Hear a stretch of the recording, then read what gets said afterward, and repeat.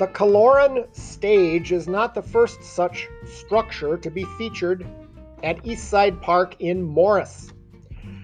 The previous bandstand came about way back in the 1920s, and it was the brainchild of S.H. Grossland.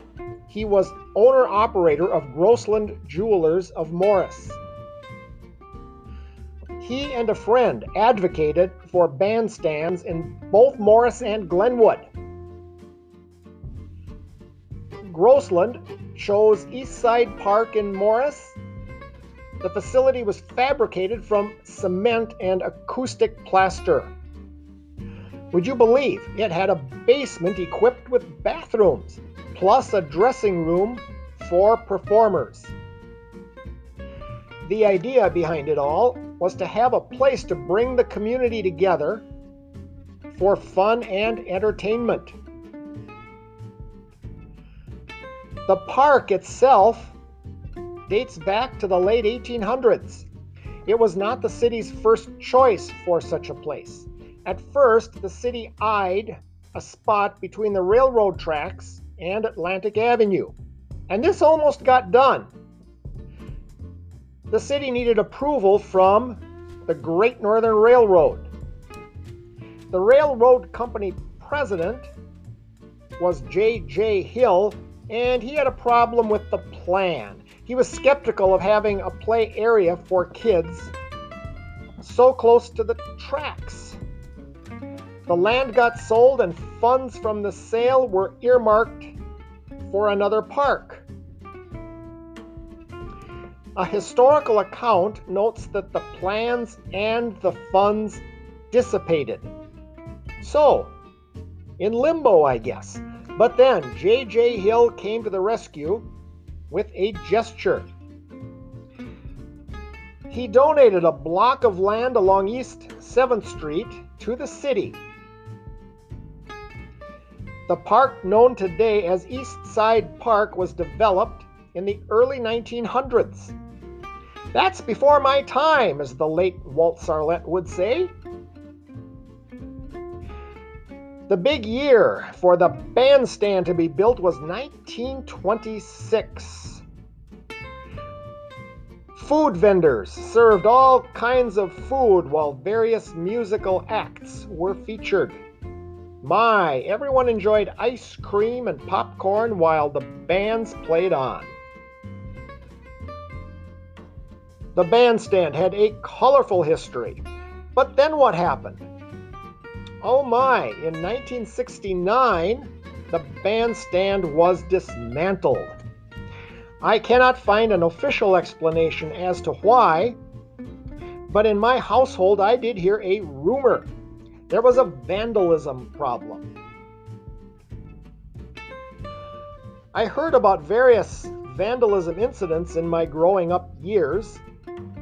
There was a spot in the cemetery that was susceptible. My theory on all this is that kids of that era got bored. They didn't have enough to do. I read this theory once in connection to the murder of a Foley, Minnesota young man in the 1950s. An idle mind is the devil's workshop. Remember the bad guys in the Dirty Harry movies? I always felt these young ruffians were just bored. And today, the year 2021, boredom is the last thing we worry about. We worry about the opposite.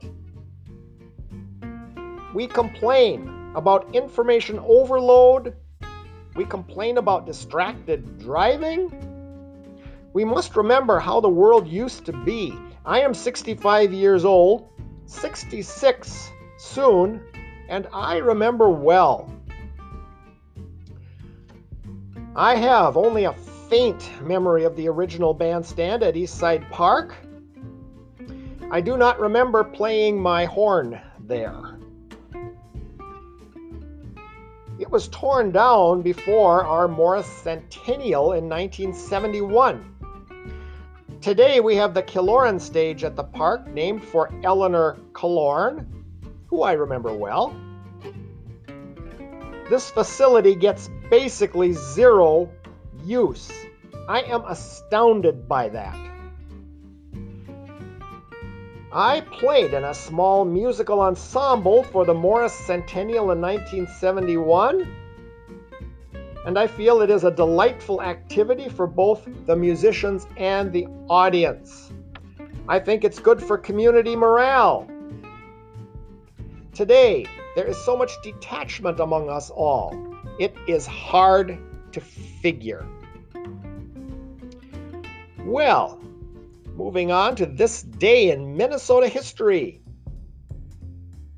January 5th it is, and in 1928, Walter Fritz Mondale is born in Ceylon, Minnesota, Ceylon. A lifelong public servant, he would represent Minnesota in the U.S. Senate, occupy the vice presidency under Jimmy Carter, run for president against Ronald Reagan, and serve as U.S. ambassador to Japan. Those were the days when the Democratic Party sort of felt its oats, wouldn't you say?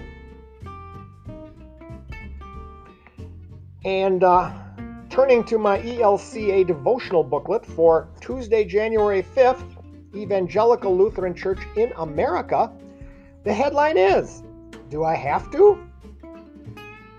And underneath, "Love your enemies, do good to those who hate you." Verse 27 of Luke 6. Well, I'm not sure I agree 100% with that statement.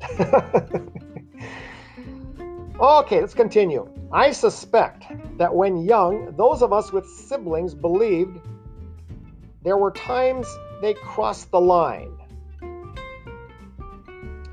In our peeved state, we vowed never to speak to that offender again.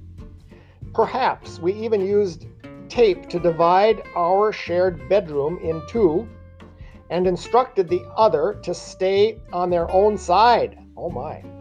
To make things worse, often a parent told us to give it up and forgive the offender. "Do I have to?" we whined.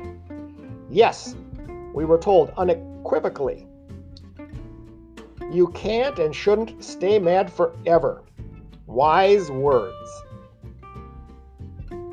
Hatred, enmity, and anger, fashion chains that shackle the grudge holder. Such bondage fragments healthy relationships and saps the joy out of living. Ironically, what most holds us back is not what others do to us, but how we choose to respond.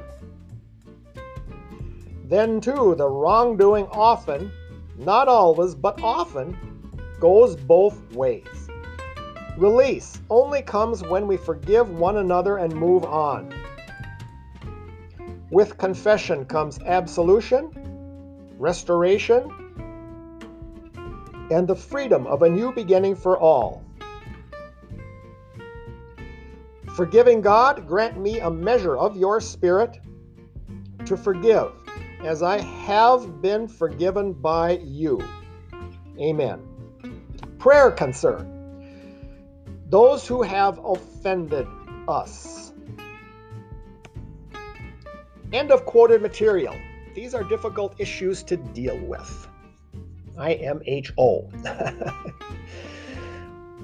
Well, the podcast for today continues a recent theme of public music with a focus on East Side Park and a focus on the underutilized Killoran stage. And my goodness, why does it take so much work to boost awareness of this? Why? Utilizing that stage should be a joy. There could be a group of high school musicians that perform there weekly in the summer. It would be fun and enriching for them, for the people who turn out to listen. I'm not sure why I have to be an outspoken voice on this, but well, if it's needed, I'm happy to supply it. All right. Good day.